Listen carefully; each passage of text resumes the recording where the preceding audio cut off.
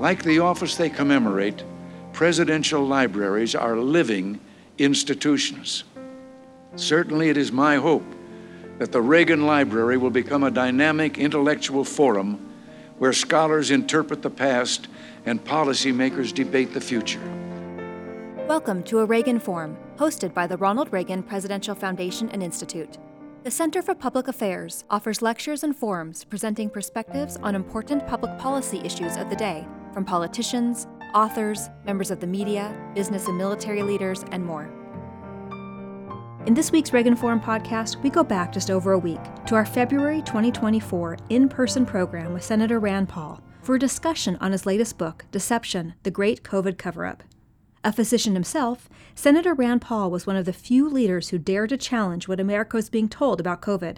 In Deception, Senator Paul presents evidence that COVID was likely started by research at the Wuhan lab in China, research funded in part by the U.S. government without regulatory review.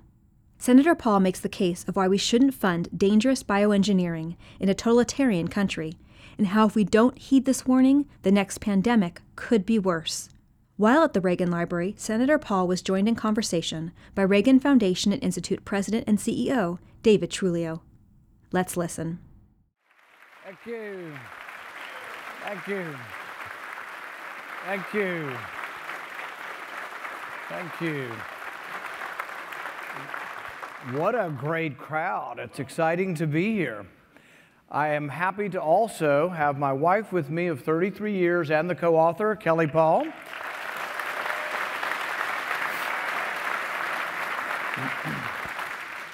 So you'd think after we've been married for 33 years, I go to Washington on Monday, I'm coming home at the end of the week, you'd think she'd greet me at the door with a hug and a kiss, maybe a martini. But you know what I get when I come home from Washington? She opens the door and you know what I get? How come Anthony Fauci's not in jail yet?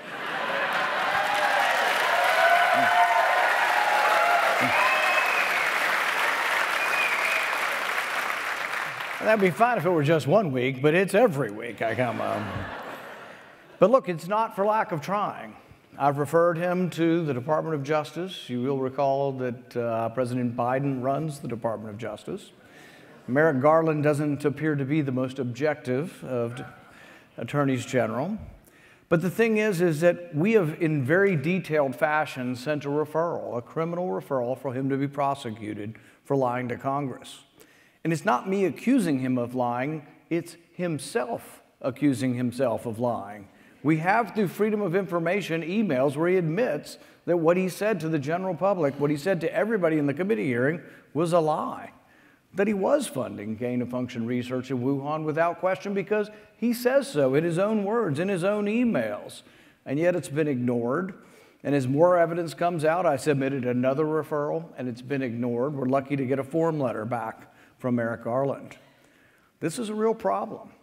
You will recall there have been a few of the Trump officials who were prosecuted. Roger Stone, Peter Navarro still awaits.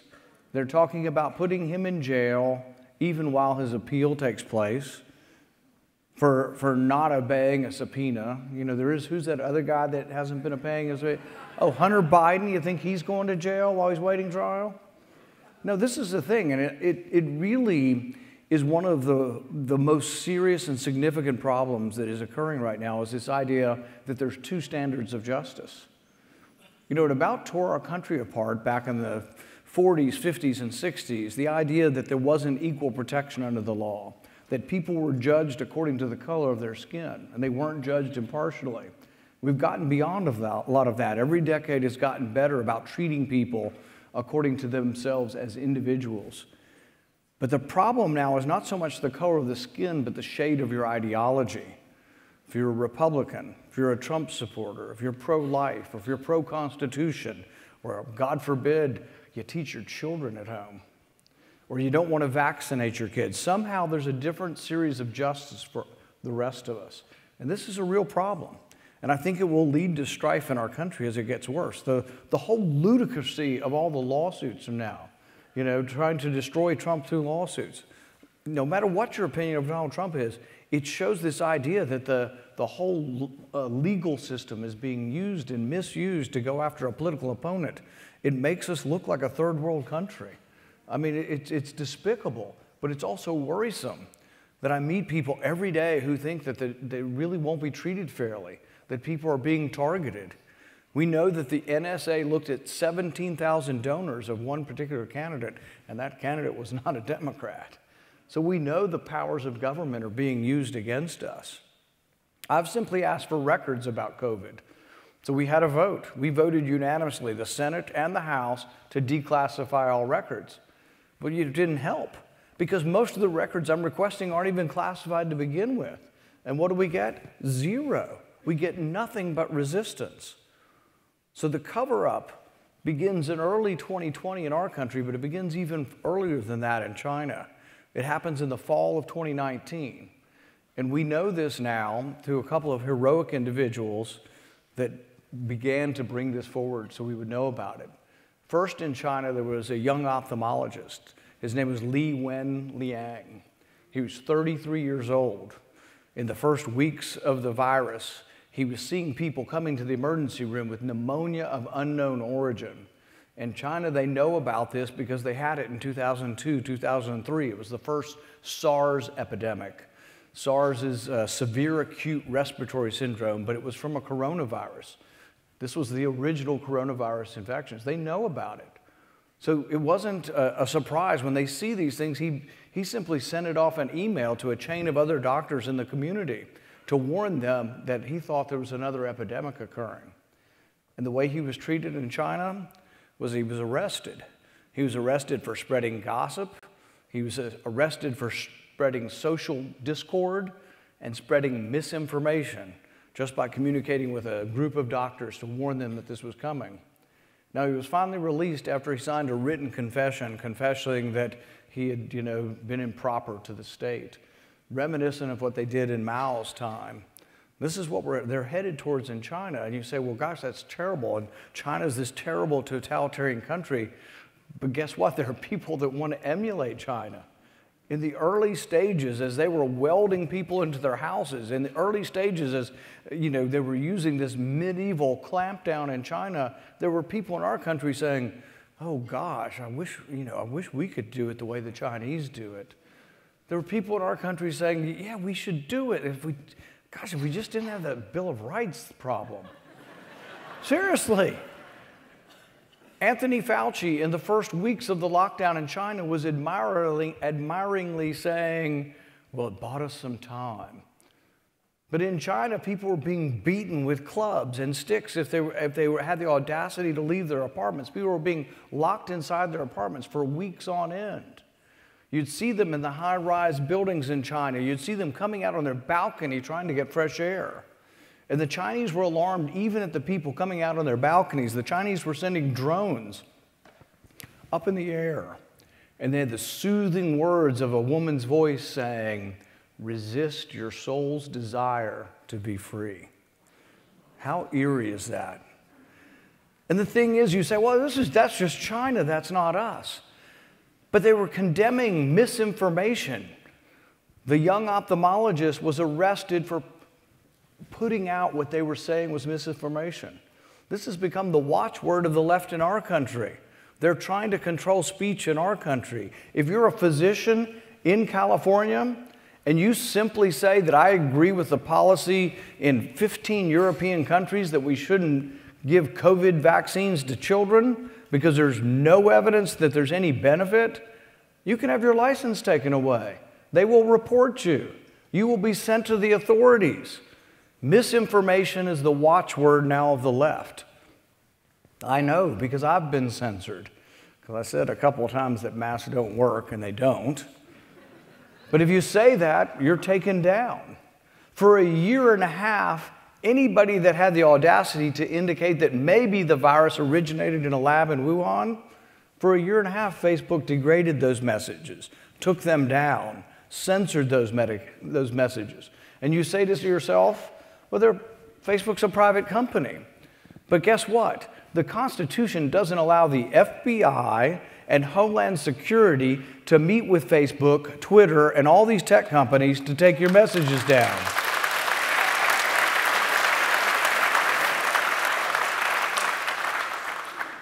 So I've introduced legislation. So far I have no Democrat co-sponsor, and I've talked to most of the halfway reasonable ones, which is like 2 in the Senate. And they're worried. Here's what one of them responded to me, and I won't reveal his name, but I'm talking to this Democrat, and I say, well, yeah, shouldn't we just prevent the government from getting involved in constitutionally protected speech? How hard can that be? And he said, well, there are certain things we have to police. What if someone goes online and says the election's not on Tuesday in November this year, the first Tuesday after the first Monday? What if someone says it's on Wednesday? And my thought, I didn't say this, would be, well, maybe if they're dumb enough to think that the election was changed by somebody online, maybe they shouldn't vote. But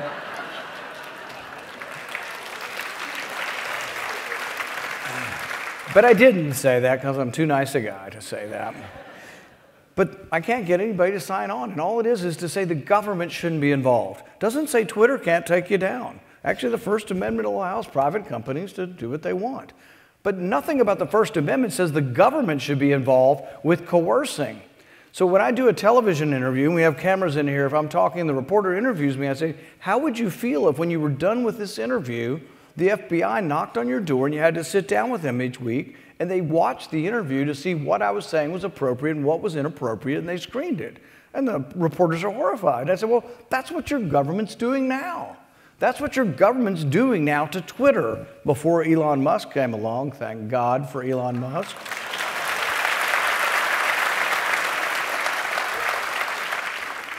As people were dying right and left in China, and none of this was recorded. You know, China has like 0 deaths recorded or something. Tens of thousands of, if not millions, 1 million people died in our country. Some with COVID, some from COVID, but a lot of people died, and I don't deny that. In China, that means a bigger country, 3 times our size, several million people died, but they don't record any of that. But as Li Wenlang, the ophthalmologist, died, he was 33 years old. When you live in a totalitarian country, you know what? People suspect maybe the government's not telling you the truth, which is a good suspicion. He was 33 when he died. Do you know what the death rate for a 33-year-old is? It's about 4 in 10,000. So for every 10,000 infections, 4 people will die at the age of 33.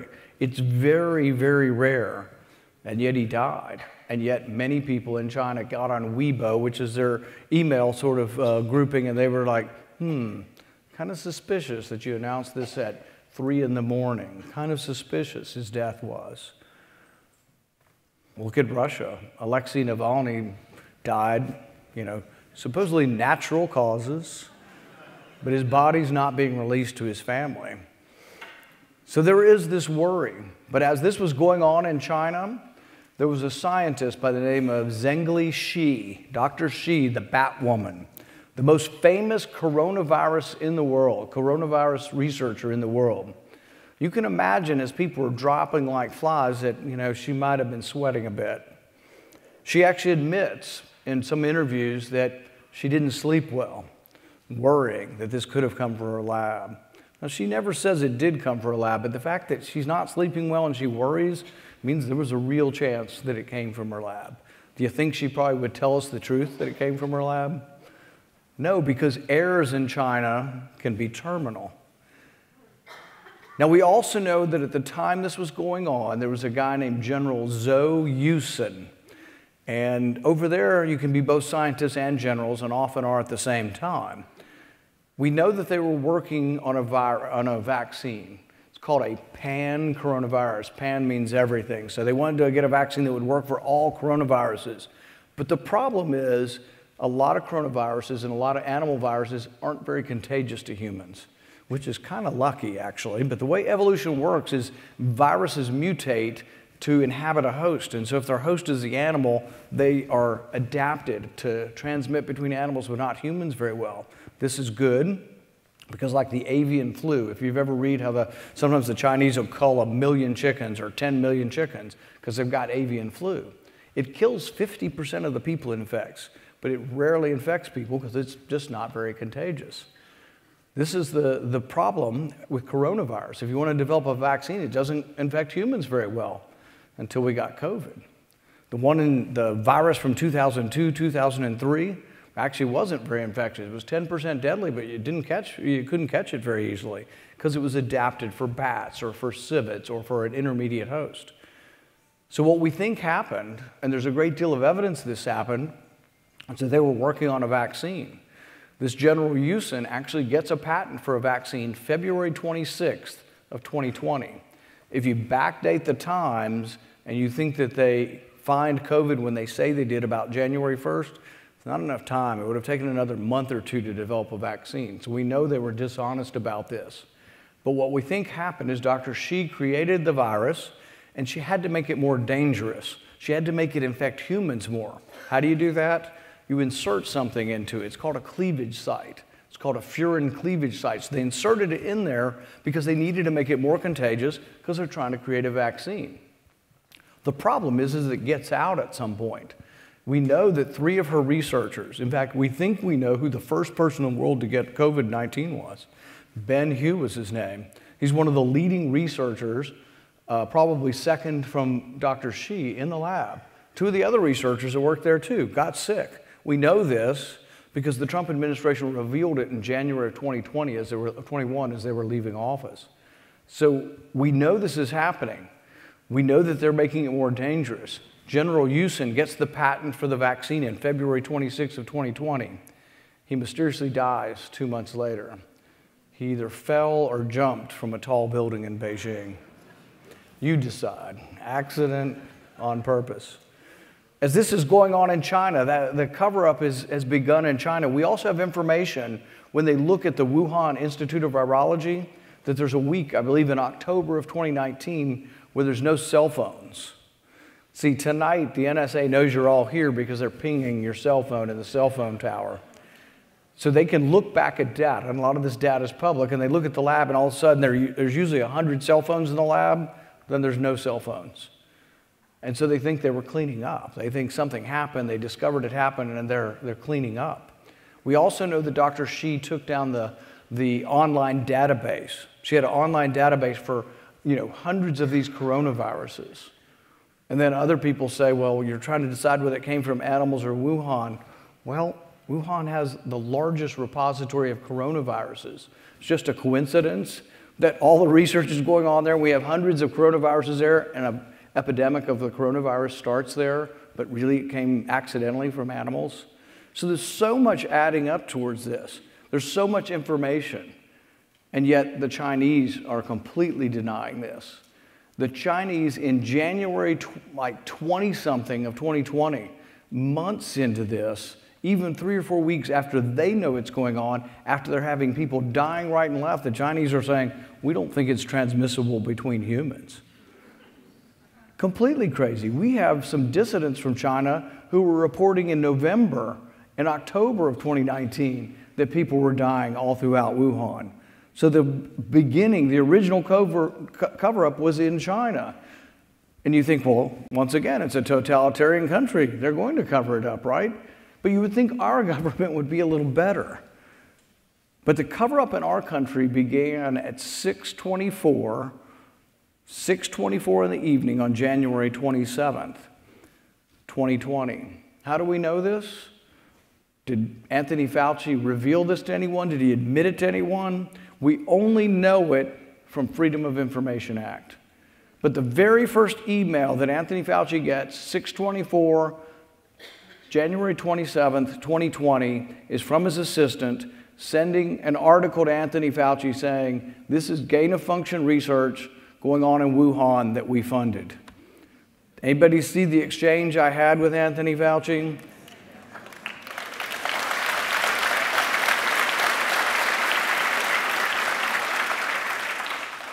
In the exchange, he's angry, and he's angrily saying and denying unequivocally, we have never, ever funded gain-of-function research in Wuhan. The first email he got about this, January 27th, 2020, his assistants informing him that yes, we have. The research that was going on in Wuhan involves this Dr. Shi. It involves this guy named Ralph Baric from UNC, and it called another guy named Peter Daszak who runs EcoHealth. I call him, because I'm a nice person, would never call anybody a name, I call him the bag man for the money. He's basically getting it and laundering it through China. But these three are involved in this research. So Baric comes in to meet with Anthony Fauci on February 11th. Once again, we know through Freedom of Information Act. Years later, Fauci is asked about this in a lawsuit. It's called Missouri versus Biden. It's about free speech and the government, including Fauci, trying to suppress any speech that he disagrees with. They ask him, do you know Ralph Baric? And he says, well, I just meet so many people. And I'm not sure if I have met with him or not. He met with him one-on-one for an hour and a half on February 11, 2020. But this really smart guy who's smart enough to tell every one of you whether to be vaccinated or not, whether to wear a mask, whether to wear earmuffs, goggles, all this other crap, plexiglass, surround yourself by plexiglass. This guy's smart enough to do all of that to you, yet he can't remember whether he met with Baric. So not only did he meet with him one-on-one at the very beginning of all this pandemic, we also discovered a video, and so the internet is full of so many great people discovering things. They discover a video of him at a scientific conference standing at the podium, and he introduced Baric, who comes forward, and then you can see the back of Fauci's head for an hour and a half listening to Baric. He's still not sure he ever met him. They asked him whether he had met Dr. Shi, the bat scientist from Wuhan. Here's his response. He's supposed to be one of the smartest guys in the world. His response is, I'm not very good with Asian names. Seriously. There's no way he's telling the truth. He is being dishonest. He is dissembling. When the cover-up begins, it's in full force within days. It begins January 27th. By January 31st, there's a hysteria of emails going back and forth between all of these people. About 5:30 in the evening on January 31st, Jeremy Farrar sends an email to Anthony Fauci. Who is Jeremy Farrar? He's sort of the Anthony Fauci of England. He runs a group called Wellcome Trust. It's the largest giver of grants, private grants in the world maybe. He's involved with a lot of the same research that Anthony Fauci's been funding in China. He sends him an email. His wife describes the time as he's got 17 phone calls in one evening. He says he bought a burner phone. He'd never had a burner phone before. I had to buy a burner phone. He says, I was frightened all of the time. But he won't describe exactly what he's frightened of. He says, my wife said you need to talk to your brother. You need to give him some of this information in case something happens to you. Well, if you wrote that in your book, wouldn't you go on to explain who you were afraid of? He then goes on to say, I was never sure what I was really afraid of. He knows what he was afraid of. He was afraid of that in this cover-up or in the revealing that this happened in China, that something had happened to him, that he could be targeted by a foreign government. But very quickly on, even though they've all decided that they think the virus was manipulated, they decide to say the complete opposite thing in public. So he and another group of virologists are sending notes through the wee hours. It's 10:30 at night, and Christian Anderson, a famous virologist, is sending an email chain, and he says himself and 3 or 4 other famous virologists, we've all concluded by looking at the sequence and the structure of this virus that it's inconsistent with evolutionary expectations. What does that mean? It means it doesn't look like it came from nature. It doesn't look like it naturally evolved. Something's really, really suspicious. One of the main things is that furin cleavage site. They just don't see it in that family.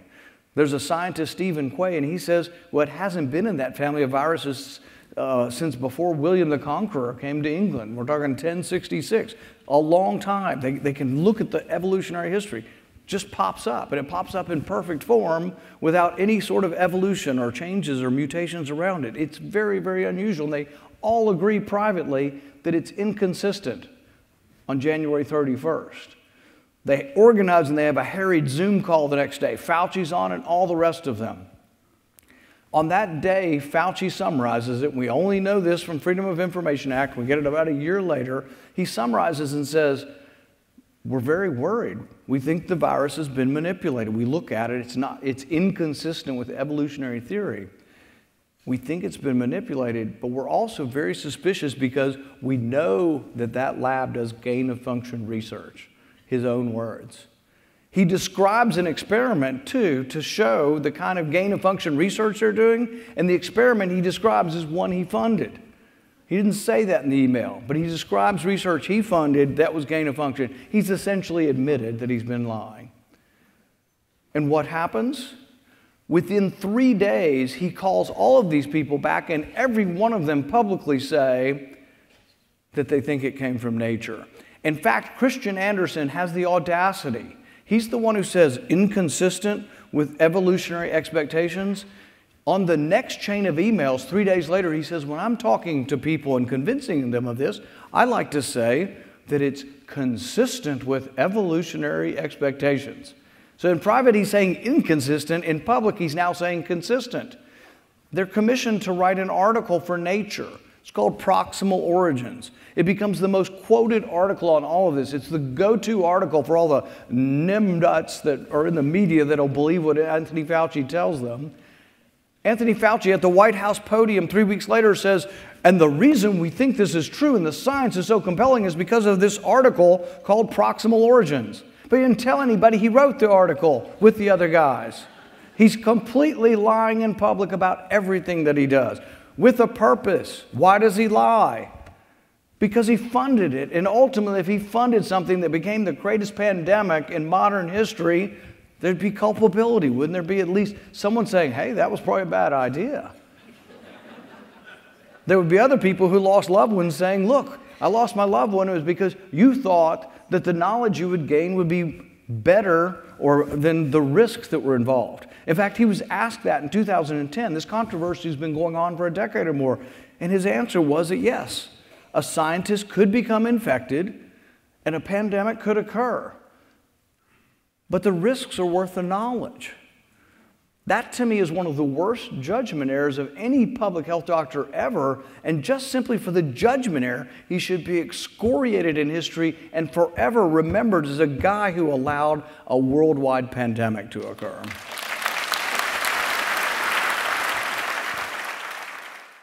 More from our Reagan Forum with Senator Rand Paul after these messages.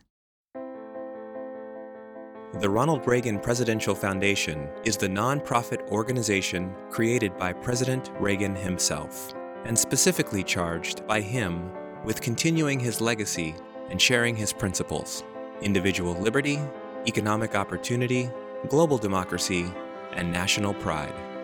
We must remain vigilant and work together to share these conservative principles with younger generations.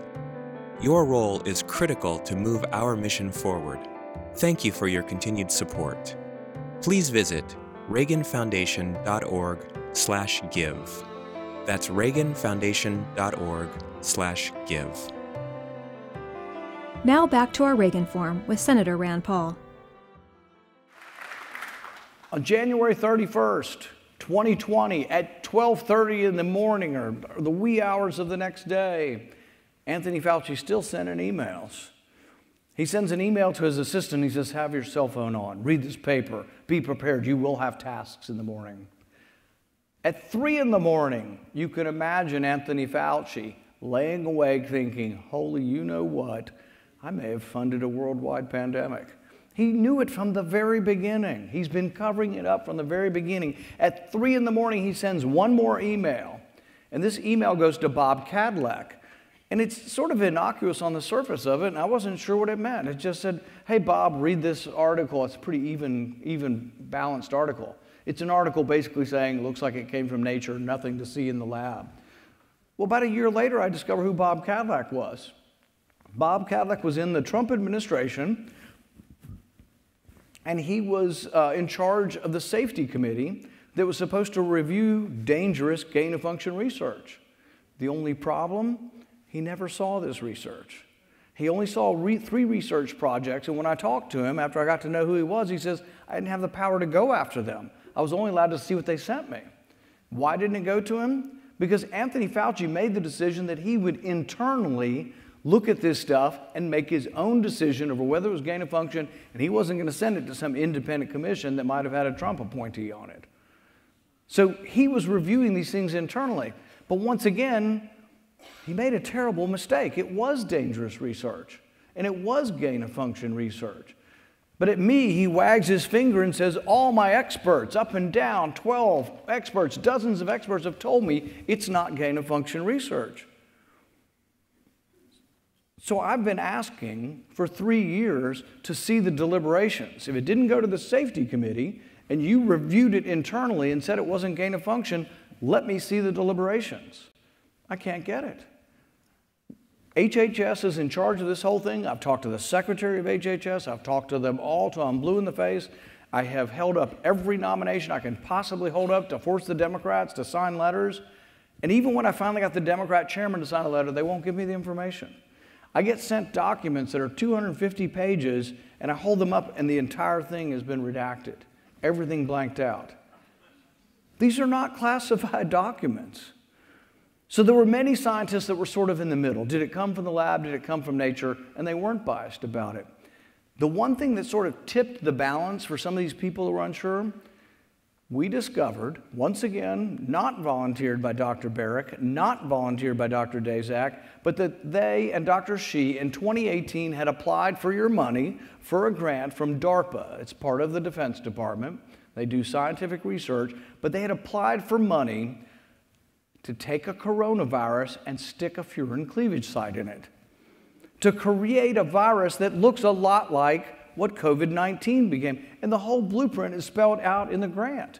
But this was hidden among thousands of grants, and it wasn't funded, and we only found out about it because a whistleblower, a Marine, a lieutenant colonel who I've met with, found this. But it wasn't even that easy. He saw some of the exchanges I had with Fauci, and he thought, I think I've heard of, or think there's some research that was applied for, and he started looking for it. He went to the folder where it was supposed to be, and the folder was empty. There was another exchange I had with Fauci, and he goes back to the folder and he found it. So whoever was hiding it became worried and stuck it back in the folder. This guy's a hero, but we would never know about it because they won't give me the documents, or if you get 10,000 documents, you can't find it. He found this. What a hero. Another whistleblower from the CIA. See, each individual intelligence agency was asked to give their assessment. The FBI concluded they thought it most likely came from the lab, not from animals. Department of Energy has a lot of scientists. They concluded that also. And we were told, though, the big agency that thinks that it came from nature is the CIA. So I met with the CIA. They didn't send one scientist. They sent like 15 handlers to me, and I had to beg for it. I'm supposed to be some kind of oversight. I was elected from an entire state. I got to beg to get these people to come to me. They come to me. They don't send me any scientists, and they just say, nothing to see here. We think it came from nature. A year goes by. We hear from a CIA whistleblower, and you know what he says? There was a scientific committee commissioned by the CIA to look and see where they thought this came from, and the vote was 6-1. He knows what the vote was. 6-1 saying they all believed, the scientists all believed it came from the lab. What happened? It went to their superiors, and their superiors overruled the scientific committee. So anybody ever heard the left saying, listen to the science? If you idiot conservatives would just follow the science and wear your damn mask, you know? But they were overruled. What else do we know? We know that Anthony Fauci had many trips to the CIA, and they weren't being recorded in the visitor's log. He's being taken in there to see somebody.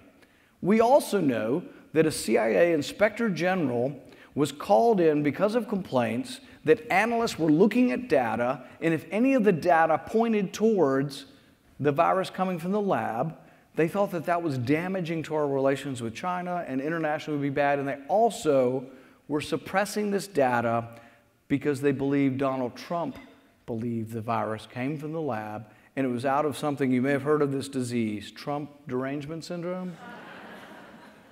They were suppressing this. They're actually caught. There's an inspector general report about CIA agents looking at data and suppressing it because they thought it supported an argument Donald Trump was making. Nobody seemed to care about the truth. Nobody seemed to care about that 1 million Americans died. There still has not been one bipartisan investigation of this. Republicans are doing it in the House and trying to do a good job, but really until the other side wakes up, we really can't get any laws changed. The evidence that it came from the lab is overwhelming. The Chinese tested 80,000 animals. Not one animal had COVID. In 2002, 2003, they found the animal within 3 months. It was in civets. Not only was the virus in civets, the civet handlers also happened to have 20% of them had antibodies to the virus because it kept trying to infect people that were close to the animals. When they've tested the animals and the handlers of animals with COVID, it doesn't exist. And you might say, well, the Chinese are maybe lying to us. Well, there are really two big choices. It either came from the wet market, from animals, or it came from the lab. Chinese may not like either one of them, but I'm guessing they would like the wet market argument better than they would like the lab. And so they don't really have an incentive to lie about these things. But we have had people look at this. There just isn't evidence of this. One of the strongest bits of evidence is something that's a little bit complicated, but I think worth going into, is an idea of genetic diversity. An animal virus doesn't infect humans well, so it just keeps doing it over and over again. It gets lucky. So in this crowd, 20 people might get infected, and maybe one of you, it mutates enough to be able to infect other humans, but it just tries this over and over again. So there's a lot of different genetic lineages by people who get infections. With COVID-19, there was a single genetic lineage. What does a single genetic lineage mean? It came from one place. All of the evidence seems to point towards this coming from a single source, from a lab. And this evidence has gone up and was being suppressed and suppressed and suppressed. But there's a great deal of evidence. And now I think the scientific community's sort of 50-50 on this, if not leaning towards this. But what was Anthony Fauci doing this entire time? He produces a paper called Proximal Origins, 5 scientists. They all say it's inconsistent with, coming from a lab. It's consistent with, coming from nature. Every one of them in private are sending emails at the same time, still saying they believe that good chance that it came from the lab. The same period of time, they got in a hurry, and even before this was being published, they wanted to get something in Lancet, another prestigious journal. So they had an organization of like 20 different scientists who wrote a letter, and they all signed it, and they said, and this is the first time that I think this has ever been printed in a scientific journal, they said the people who believe it came from the lab are conspiracy theorists. Really? Conspiracy theorists? That's a term in a scientific article?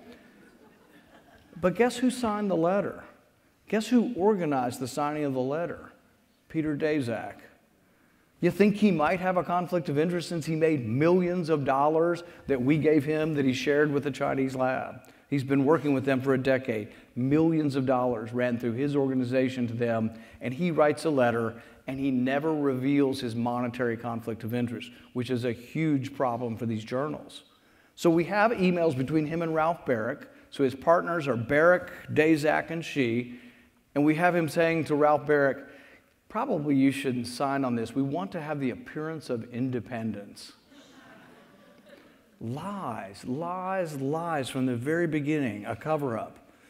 And when you tell people this, people on the left will say, you crazy conservatives and all your conspiracies and stuff. And they imagine somehow that a conspiracy has to be a bunch of people like rubbing their hands together and they're all in league together. But I think George Carlin put it the best. He's pretty good at describing a lot of things. George Carlin said that the only thing really necessary, you don't really need a conspiracy, what you need is a convergence of interests. Think about it. You could have 200 people in our government all covering up the origins of funding of the Wuhan lab because it's all in their self-interest. If they know and believe that there's a very good chance that the virus came from a lab that they funded, you think you want anybody to know about this. So as I search through all these records, I'm getting these emails. DTRA is another defense agency, kind of like Department, Defense Threat Association, that does research. So I get their emails, and they're discussing me in their emails, which is great. You get to read what's happening behind closed doors in the deep state, which does exist. So they're discussing me, and they're saying it's just from his individual office, and he's not a chairman of the committee, and so we can ignore it. They're also discussing EcoHealth Alliance, this Peter Daszak group that's been funneling all this money to China, and they say, well, we have found that their mission statement of what they applied for the money, that they've exceeded their mission statement, which is a nice way of saying they were doing stuff they didn't say they were going to do. The response from them, this is from one of their superiors, they said, I read that, and it could be kind of worrisome, but let's take that out. They FOIA all our stuff. We don't want anybody to read that. This is what's going on. That is what the deep state is all these people that are there generation after generation, and there's not enough sunlight. There's got to be some transparency in this, and we are struggling to get it. Even on the vaccine front, for goodness sakes, shouldn't we know the people on the vaccine approval committee whether they get money from Big Pharma? For goodness sake, should we not at least know that?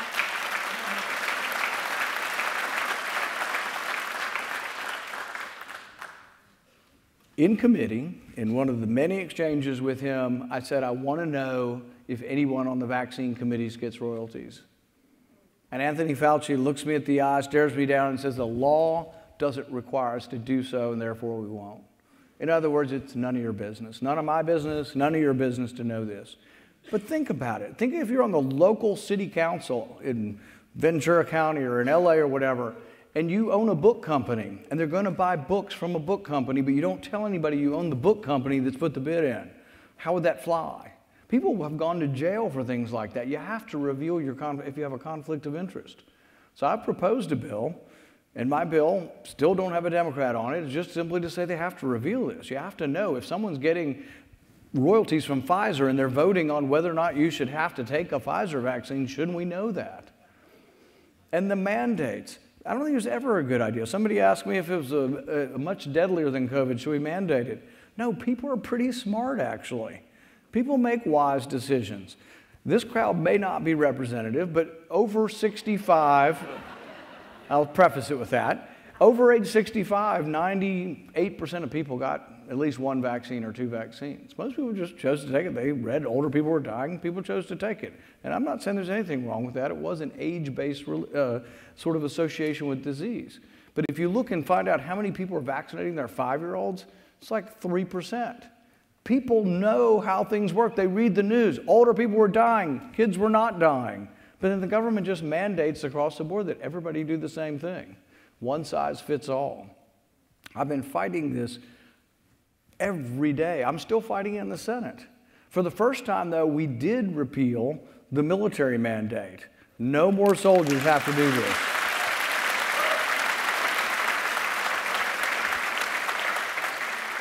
There's nothing more gratifying than eating in a restaurant in Bowling Green or eating in a restaurant in D.C. and having a guy come up to me or a woman and say, I've been in for 16 years and I was going to have to leave. I can't tell you how many times people come up to me on planes. People are all the time thanking me that we finally got rid of this mandate. It's the first time we ever had, so there have been some successes. And there never was an argument for this. None of their studies ever included whether you've been infected. The one study we did have was a sort of an unplanned study. There was one ship with 1,100 people on it, and one person did die on the ship early on. So we knew early on that it wasn't that dangerous for young people. But we also knew early on the vaccine didn't stop transmission. There is still some evidence that it may have slowed down either death or hospitalization in high-risk categories. So when they got to whether you should take a booster, it went before the committees. And you know what the committee said? People don't know this. The committee said it should be recommended for those 65 and older to take a booster. Do you know what the conclusion of the Biden administration was? Down to 6 months. Your children from 6 months age on should take 3 vaccines. There is no science behind that. And once again, I challenged Fauci on this, and I said, does it reduce transmission? No. Does it reduce hospitalization or death for children? No. Oh, he didn't say no. He says we don't have enough data. And I said the reason you don't have enough data is because no children are going to the hospital or dying from this. No healthy children are going to the hospital and dying from this. And it's absolutely true. It's not even partly true. The whole country of Germany released that not one healthy child died under age 18. Now, kids did die. There were a few hundred died, maybe between 150 and 200 in our country, of 300 million. And these are sad. But they died. They were very, very sick kids from other things. They didn't die from COVID necessarily. They died kind of with COVID from another disease. But we've been lied to. We've been lied to repeatedly, and it's one size fits all. Everybody should just do as you're told. The reason I wrote this book isn't just about putting Anthony Fauci in jail, though I won't complain if that's a result. Really, the reason I wrote this book is about trying to keep this from happening again.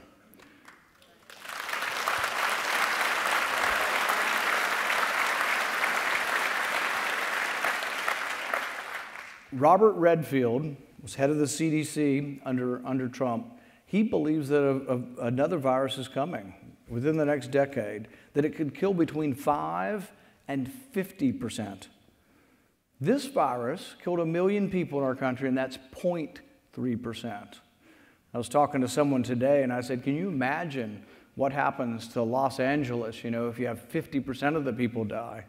And he said, well, I can imagine what it's like with hardly anybody. What we've got now is a mess. But can you imagine? He said, I think if 20% of the people who died, we'd all be in internal strife and war, and would there be enough people to put chlorine in the water? Would there be sewage being drained? Would any of the jobs that are necessary?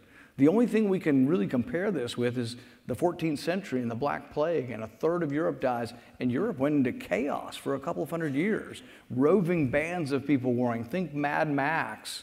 When I think of a virus coming to this country, I think I'm a Planet of the Apes aficionado, of the Charlton Heston. They did it. They finally did it. They blew up the world. That's what people worried about with nuclear weapons. This is like the same degree of worry that you have with nuclear weapons. Kevin Esvelt is an MIT scientist. He does CRISPR technologies. He's a very, very smart guy. He's not in it for politics. I don't know what his politics are, but he says this kind of research risks, it's a gamble that civilization shouldn't take. That's a big statement. So never again should we let them do this. We've got to control the research. I have legislation to set up an independent committee that can look at all research, classified or unclassified, and judge whether or not it should be, if it's dangerous enough that it should be performed or not. Still no Democrat on board, but I'm still trying. But never again should we let them lock us down. Never again should we be put into this situation.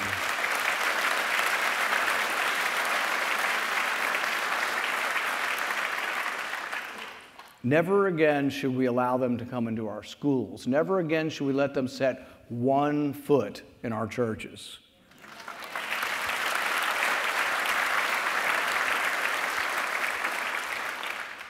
Liberty requires eternal vigilance. I'm going to keep fighting with every breath I have. I appreciate your support, and I hope you will fight alongside me. Thank you very much. So we have a few moments before our time concludes with questions. I have a whole stack of audience questions, so we'll move swiftly through these in the time allowed. Senator Paul, you mentioned members of the military and how people come up to you. One question is, what is being done to reinstate all military members who were forced out of military duty because they refused to get the COVID vaccine? Without question, they should all be reinstated with back pay. And I don't like just to be partisan, but if Republicans were in control, it would happen. The Democrats oppose happening it. They don't want to tell them what to do. It's not just the military. Firemen, policemen, nurses, doctors, all fired without any science. Senator, you're a doctor, of course. The Hippocratic Oath, has it been forgotten, ignored, or is it no longer applicable in the COVID era? I think when you believe in collectivism and you believe and allow your rights and your medical decisions to be made by others and by the government, the Hippocratic Oath means nothing. It only means something if you make your own medical decisions, if you and your doctor make these decisions. And it's amazing to me, the hypocrisy, and that they can get away with it. Think if there was one honest person in the mainstream media to say, oh, well, you believe in a woman's right to choose. Well, what about everybody's right to choose whether they want a vaccine or not? Oh, no. But the Hippocratic Oath is being ignored, and I think it's because we've allowed ourselves to become collectivized instead of allowing individual decisions. Zooming out, Senator, what are you planning to do to protect our border and uncover the threats and corruption from China? What I will do is I will not vote for 1 red cent for another country before we fix our border.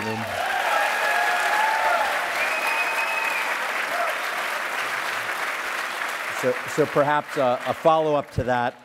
given the latest state of play of the war in Ukraine and of Israel's response to the October 7th Hamas attack, what is your position on Ukraine aid and aid to Israel? Okay.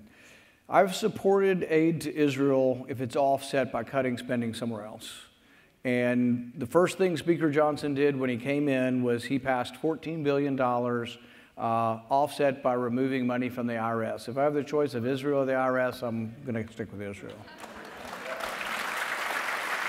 And then on Ukraine? On Ukraine, the thing is nobody's even offering to pay for it by taking it from somewhere else. But even if they were, we were up to, this will be like 170 billion. Their gross domestic product's about 110 billion. We've given them more than a year of their economy entire makes. This doesn't mean I'm not sympathetic. But if our argument is that we are going to be involved wherever human rights or wherever there's been an aggressor, you know, there's arguments that Russia itself killed Navalny. There's arguments that China killed General Yushin, as well as thousands of people, including the Uyghurs and every other minority in China. There's all kinds of evidence. Israel, they've tortured teenagers. There are people that go missing. Syria. So, I mean, if that's our argument, and they're good arguments that these are valid, you know, we should be supportive of these people, but if we're going to fund all of them, it's not only that we don't have the money to do it, we do the opposite. Egypt gets $3 billion a year, and they have a great deal of human rights violations in Egypt. And so we just can't give away money we don't have. If you have to borrow it to give it to another country, I think it makes no financial or fiscal sense. So pulling that thread even further, Senator, you're a leader on the national debt, on addressing it. We are $34 trillion in debt. What are you and other leaders on Capitol Hill doing to address that? The first thing you have to do, and this is something I have had a bit of a quibble or more than that with Donald Trump on, is you have to look at entitlements. You know, he spent 20 some odd million attacking DeSantis for saying, oh, DeSantis is going to cut Social Security. I have said since I was first elected, I don't want to cut your Social Security, but you're going to have to wait longer to get it. So am I. There's not enough money. 2/3 of our spending is entitlements. That's Medicare, Medicaid, Social Security, and food stamps. That's 2/3 of spending. It's about $4 trillion a year. The remaining $1.5 trillion to $2 trillion is the budget we vote on. We don't vote on the $4 trillion. It's going up at 5 or 6%. If you don't do something to restrain the growth of entitlements, you can never balance the budget, and we're never going to get out from under this debt problem that we have. So Republicans should quit attacking Republicans who think we should reform entitlements, and we need to move forward with it. And so this is something that if we, you know, the people who say, oh, I'm going to look, you know, when, let's say the debt deal, McCarthy did the debt deal.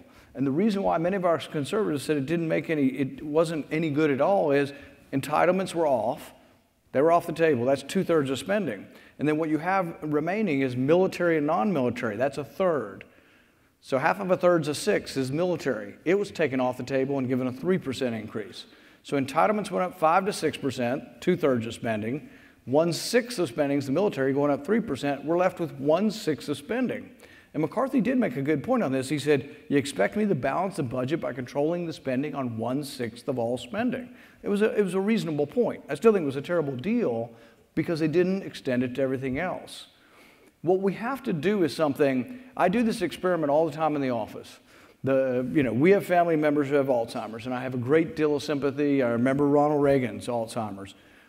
They wear the purple ribbons and they come to my office, and this is the discussion I have every year, and with many other diseases that I have a great deal of sympathy.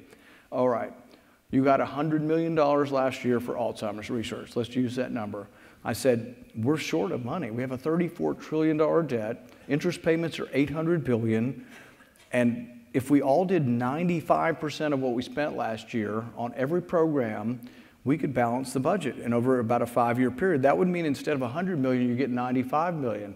Every one of these people whose mothers and fathers and grandfathers all have Alzheimer's, they look at me and they're emotionally involved and they nod their head and say, okay, if everybody's doing it. In Washington, that never happens. In Washington, everything's going up, and you don't like people with Alzheimer's or diabetes or heart or cancer if you don't give 10% more every year. But giving 10% more of something you don't have isn't compassion. It's making us weaker and weaker. So we just got to be strong enough to stand up. And it doesn't mean I want anybody to have less Medicare or less Social Security. It's just we're out of money, and we're living longer, and you've got to raise the age gradually over about a 20-year period. Second to last question. As regular people who love our country, how do we let our legislators know we want our country back? We live in California. What can we do? Never, ever let Gavin Newsom anywhere near the White House.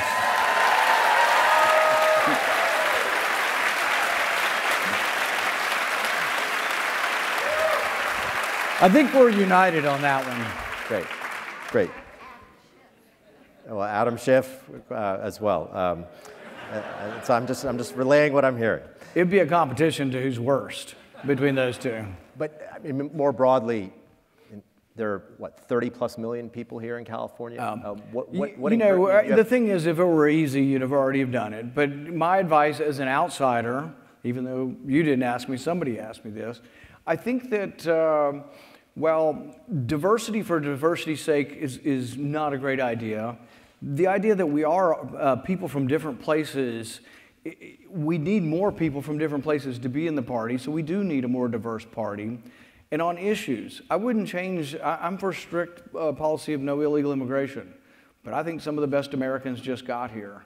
We have to be able to say that and be encouraging to have first-generation immigrants in our party. Asian, Korean, Vietnamese, Chinese, Hispanic, they need to be in our party. And we have to be a bigger party. And some people want less legal immigration. I actually want more legal immigration. Legal, lawful. I'd have zero illegal immigration. But you have to be more welcoming to people. And I'm not saying you're not, but we have to do something to become a bigger party. And some of that is attitude. I think just simply by saying some of the best Americans just got here, and I know I have many of my good friends are Indian American physicians in my town. We have people from Bosnia in my town, all good, hardworking people, and compliment the work that people do and not assume that everybody's a non-worker, everybody's here to steal from the welfare system. But none of that means I'd let anybody in illegally. I'd put every one of them back on the other side of the border. Every one of them. Last question. What does Ronald Reagan mean to you today? All right. I met Ronald Reagan one time to have a picture in 1978. I was 15, and I was wearing a rust-colored corduroy suit. I wish I could take that moment back and have a sort of a reasonable suit on when I have a picture, but what I appreciate about Ronald Reagan, I think, is something not everybody does, and that is the arms negotiations with Russia. Because it was important, and sometimes we as Republicans are people, oh, we don't believe in negotiation, let's just, defeat those people militarily or whatever. No, it was important, the arms negotiation. I had the privilege of having a longer conversation actually with Gorbachev. I went to Russia in 2018. I spent an hour and a half with Gorbachev, and the negotiations were an amazing thing. And I think we need more of the understanding that even when we're at odds with people, we should talk to them. We're at odds with China. I'm mad about the virus, don't get me started, and I wouldn't give them any money, but I wouldn't cut off relations, and I wouldn't say no more business with China. We can't, if we do that, we're more likely to war. I have problems with Saudi Arabia, frankly, but I don't want to conquer Saudi Arabia, but I had trouble with them killing and butchering a journalist, all these countries, a lot of them have problems, but the realistic aspect of it is we have to continue to have discussions. Soviet Union was a terrible totalitarian regime, and yet Ronald Reagan chose to talk to them because he feared nuclear war, and I don't think enough people appreciate Ronald Reagan for his understanding of how terrible nuclear war would be. Ladies and gentlemen, Senator Rand Paul. Signed copies of Deception can be purchased through the Reagan Library Museum Store. Every purchase you make from our catalog, website, or museum store is a critical component to our success. In short, your purchase supports our efforts to extend the legacy of President Ronald Reagan. Purchases can be made at reaganlibrary.com/store. To find a listing of all upcoming events, please visit reaganfoundation.org/events. Thank you for listening. For more information on the Ronald Reagan Presidential Foundation and Institute, including information on how to become a member, information on upcoming exhibits at the Reagan Library, and more information on the legacy of President Reagan, please visit reaganfoundation.org. And don't forget to like and follow the Reagan Foundation on all social media platforms. Until next week, thanks for listening, and God bless you.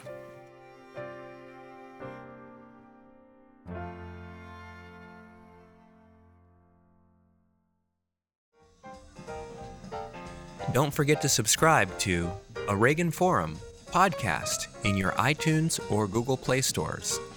and on other podcast platforms as they become available. New episodes of A Reagan Forum come out every Thursday. Like what you hear?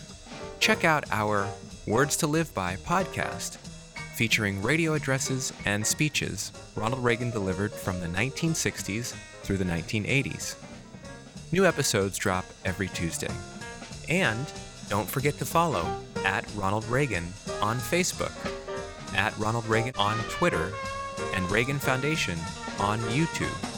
Also, search for us on SoundCloud and Stitcher.